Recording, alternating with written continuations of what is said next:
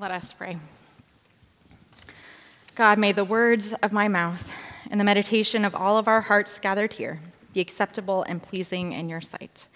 Thank you for being our rock and our Redeemer. Amen. So Easter sunrise services are my favorite for a lot of reasons, but one of them is because I'm a morning person. I kind of pop out of bed in the morning ready to have in-depth conversation with people, and I have to exercise a lot of self-control not to impose that desire on others in my household. I found that the best way for me to make use of that presence of mind and desire to speak is to spend that early morning time before the sun rises, having in-depth conversation with God and listening and being in God's presence. And I think that's what Mary Magdalene was on her way to do in the pre-dawn darkness on that first Easter morning, to be in God's presence as she visited Jesus' tomb, and we're going to hear that story. Early on the first day of the week, while it was still dark, Mary Magdalene came to the tomb and saw that the stone had been removed from the tomb. So she ran and went to Simon Peter and the other disciple, the one whom Jesus loved, and said to them, "They have taken the Lord out of the tomb, and we do not know where they have laid him." Then Peter and the other disciple set out and went toward the tomb. The two were running together, but the other disciple outran Peter and reached the tomb first. He bent down to look in and saw the linen wrappings lying there, but he did not go in. Then Simon Peter came following him and went into the tomb. He saw the linen wrappings lying there and the cloth that had been on Jesus' head not lying with the linen wrappings, but rolled up in a place by itself. Then the other disciple, who reached the tomb first, also went in, and he saw and believed. For as yet they did not understand the scripture that he must rise from the dead. Then the disciples returned to their homes. But Mary stood weeping outside the tomb. As she wept, she bent over to look into the tomb, and she saw two angels in white, sitting where the body of Jesus had been lying, one at the head and the other at the feet. They said to her, "Woman, why are you weeping?" She said to them, "They have taken away my Lord, and I do not know where they have laid him." When she had said this, she turned around and saw Jesus standing there, but she did not know that it was Jesus. Jesus said to her, "Woman, why are you weeping? Whom are you looking for?" Supposing him to be the gardener, she said to him, "Sir, if you have carried him away, tell me where you have laid him, and I will take him away." Jesus said to her, "Mary." She turned and said to him in Hebrew, "Rabboni," which means teacher. Jesus said to her, "Do not hold on to me, because I have not yet ascended to the Father. But go to my brothers and say to them, I am ascending to my Father and your Father, to my God and your God." Mary Magdalene went and announced to the disciples, "I have seen the Lord," and she told them that he had said these things to her. It is striking to me that John's telling of that first Easter morning begins in the dark.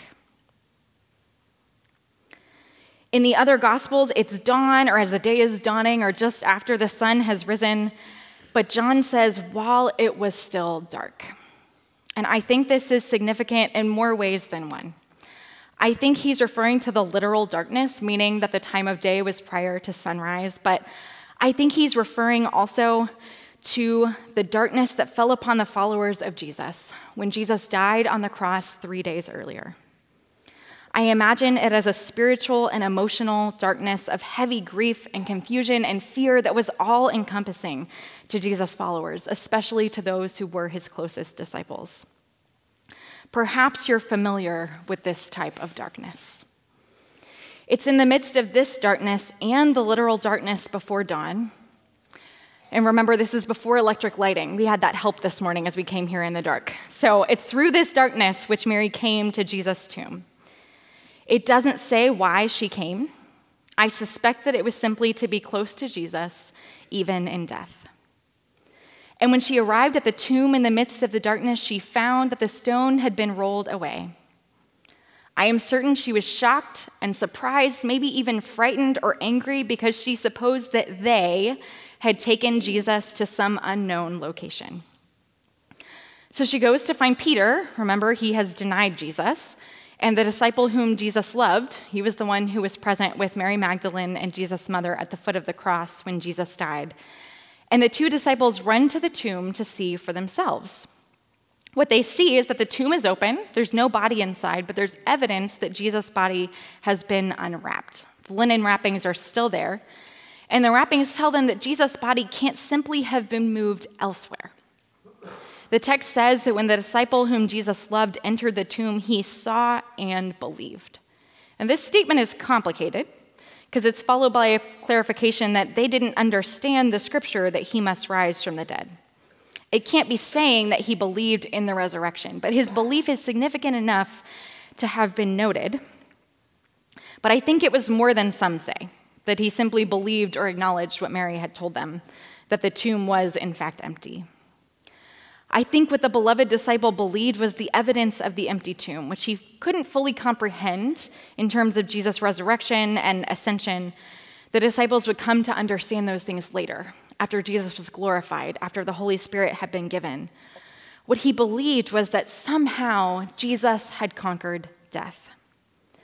But it also seems that he and Peter didn't particularly know what to do with what they had seen or with what the beloved disciple, believed.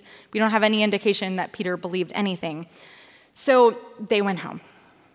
But Mary stayed at the tomb weeping.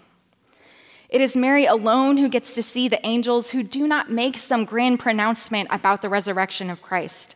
Instead, they ask Mary, "Woman, why are you weeping?" And she responds to them with basically the same thing she told the disciples, that they have taken Jesus away and she doesn't know where. And then she encounters Jesus outside the tomb, who asks her the same question, "Woman, why are you weeping?" But he adds, "Whom are you looking for?" knowing that it is him she seeks. And though she knows she is looking for Jesus, whom she calls Lord, she doesn't recognize him, even when he's standing right in front of her and talking to her, until he says her name. Does that ever happen to you? Do you sometimes miss Jesus standing right in front of you? Do you sometimes miss Jesus standing right in front of you, even when you're looking for him? Mary was blinded in a number of ways. It was literally dark outside, so it was difficult to see. On top of that, she was weeping, and it's hard to see through a veil of tears. And she was probably completely devastated by grief, not thinking clearly at all, especially after the realization that Jesus' body had disappeared. And his resurrected body probably looked different. But most of all, she wasn't expecting to see a dead person standing in front of her alive. I will give Mary a bit of a break on this when it comes to not recognizing Jesus, and maybe that's because I see a bit of myself in her. I don't always recognize Jesus either. I know that sometimes I miss Jesus standing right in front of me, especially when I think I know where to find him. On that first Sabbath day after the crucifixion, Mary thought she knew where to find Jesus, inside the tomb. But Jesus isn't always where we expect him to be. In fact, he's usually not. He wasn't where people expected him to be at most points during his ministry. He hung out with the least and the last and the lost, the outcasts and the sinners, not those who were considered holy. And on that first Easter morning, he wasn't where they expected him to be either. That day was no exception. But the point is that Mary did recognize the risen Christ, even in the midst of the darkness, both literal and figurative, that she was experiencing. Now, focusing in on that darkness, John is the only gospel writer who sets this story in the dark, before dawn. And he's the only one who focuses on Mary's sadness and her weeping. He's the only one who has Mary visiting the tomb alone. And what I understand from that is this. He wanted us, the readers, to get a taste of how dark and lonely and terrifying and sad the time between Jesus' death and resurrection was. You see, we can't talk about Easter without talking about Good Friday, and without remembering the grief and uncertainty and fear and utter devastation of Holy Saturday. We can't skip from the hope and excitement of Palm Sunday to the joy of Easter resurrection without going through the darkness and the pain of the events in between. For the road to resurrection lies only through the cross. And I think that's why our passage this morning begins in the dark. And I think that's appropriate because many, probably all of us, have experience with darkness. Perhaps we're in the midst of it right now. One of my favorite authors, Barbara Brown Taylor, has written a thoughtful and insightful book called Learning to Walk in the Dark. It's not a how-to on getting out of periods of darkness in our lives. It's a reflection on finding our way with God in the midst of darkness, on befriending the dark rather than running from it. And in it, she says, "The problem is this. When despite all my best efforts, the lights have gone off in my life, literally or figuratively, take your pick, plunging me into the kind of darkness that turns my knees to water, nonetheless, I have not died. Instead, I have learned things in the dark that I could never have learned in the light, things that have saved my life over and over again, so that there is really only one logical conclusion. I need darkness as much as I need light. We need darkness as much as we need light." I think that's right. I've experienced that in my own life, and I've witnessed it in the lives of others. Though we seek to avoid darkness and we wish it away quickly when it comes, darkness is essential. What would we have to celebrate on Easter without the darkness of the cross? We need darkness as much as we need light. But knowing that doesn't make it any easier when we are the one who is experiencing darkness. And there is so much darkness in our world. Loss of employment, broken relationships, serious illness, death of loved ones, mental health challenges, financial crises, grief of all sorts. I could go on and on and on. These and many more things can bring about seasons of darkness and pain and grief in our lives. And though we may wish we didn't have to experience them or that we could move through them quickly, there's no way to walk around the darkness. We have to walk in the all-encompassing midst of it because there are no shortcuts, and there's no shortcut to Easter morning either. But there is a light that shines in the darkness. And that's one of the reasons why I love Easter sunrise services so much, because they begin in the dark and the light breaks in as the sun rises, and that's exactly what Jesus does. We can't fully experience the joy of the resurrection without the utter darkness of the events of the cross, and we can't celebrate the light of Jesus' resurrection that Jesus' resurrection brought into the world without remembering that 33 years earlier, that light was born into a dark world when Jesus Christ, God with us, was incarnated. We heard John chapter 1, verse 1, verses 4 through 5, read earlier when we were in the gathering area, but I'll read it again. In the beginning was the Word, and the Word was with God, and the Word was God. In him was life, and the life was the light of all people. The light shines in the darkness, and the darkness did not overcome it. Not even the darkness of the cross, the darkest dark there is, could overcome the light of Christ, which shines for all people and brings light to all the world. The light of the world does not only come at Christmas. But here's the thing. Mary's encounter of Jesus in the dark, when she doesn't even recognize that the light of the world is standing right in front of her, reminds us that Jesus meets us in our darkness and calls us by name. We don't have to find our way out of the dark and into the light to encounter Jesus. We simply have to show up as Mary Magdalene did in the darkness of that first Easter morning. Jesus' light shines into the darkest places and the darkest times, for on the cross we learn that Christ's light is synonymous with love. And in love, Jesus died, and 3 days later, Jesus rose from the dead and ascended to the Father so that we would not be left in darkness. Instead, because of that great love that we call grace, that light of the world enters our darkness with us, guiding our path as we walk in the dark, because Jesus is the incarnation of light and can see the path through our darkness even when we can't. And when we're in seasons of light, Jesus meets us there as well. I want to share a photo with you that I took a few years ago during a dark season in my life. Before I took this photo, I had experienced 3 significant losses in the course of a year, and there was some other challenging stuff going on in my life. And grief had left me feeling untethered, without a map, disconnected from what I thought I knew. And like Barbara Brown Taylor described, the lights had gone off in my life. Though they had slowly dimmed rather than going off all at once, shortly after the darkness really seemed to settle in, my family took a vacation to the beach. And one morning, I was up before the sun, as I usually am, and I was sitting on the balcony of our condo as the sun rose. And I snapped this picture of the sun breaking in and transforming the ocean of darkness into a beautiful new day.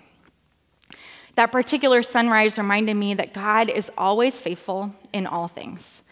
That just as I can trust that the sun will rise each day, I can trust that the light of Christ will enter into the darkness so that I am not alone, yes, but also to serve as a guide.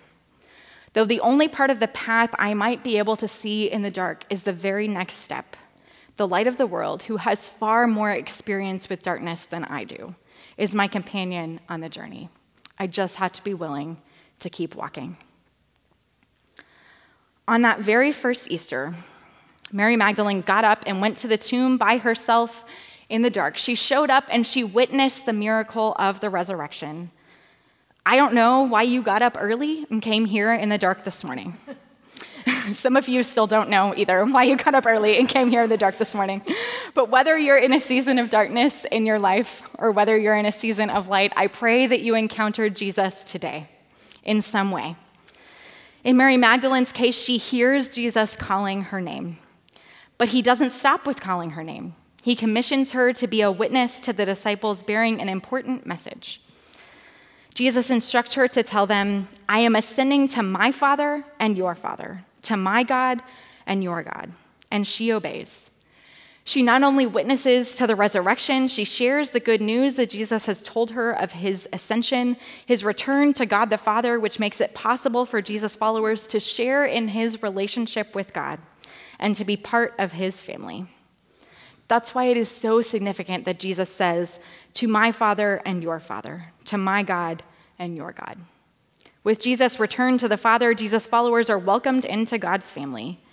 And so, still today, we can share in that relationship and be part of God's family. In baptism, we are adopted into God's family. We die to our old selves and we rise with Christ. We are called by name and commissioned, and our response is to witness to the light of Christ in the midst of a dark world. The disciples would later receive the Holy Spirit, and we receive the same in our baptism. Through baptism, we are claimed. Jesus' Father is our Father, and Jesus' God is our God. In a little while, you're going to have the opportunity to remember your baptism or to be baptized if you have not been baptized and wish to be baptized this morning.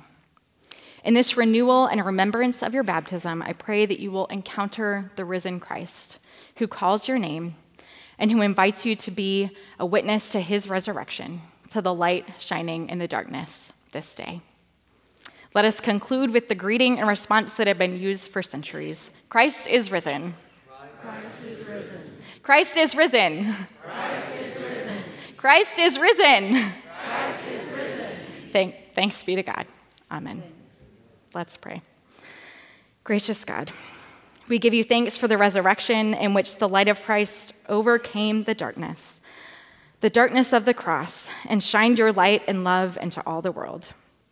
Whether we find ourselves in the midst of darkness or light this day, we celebrate that Christ's death was not the end, that he overcame death so that we might have life. Help us to be faithful members of your family, serving as witnesses to your good work in and for the world. In Jesus' name we pray. Amen.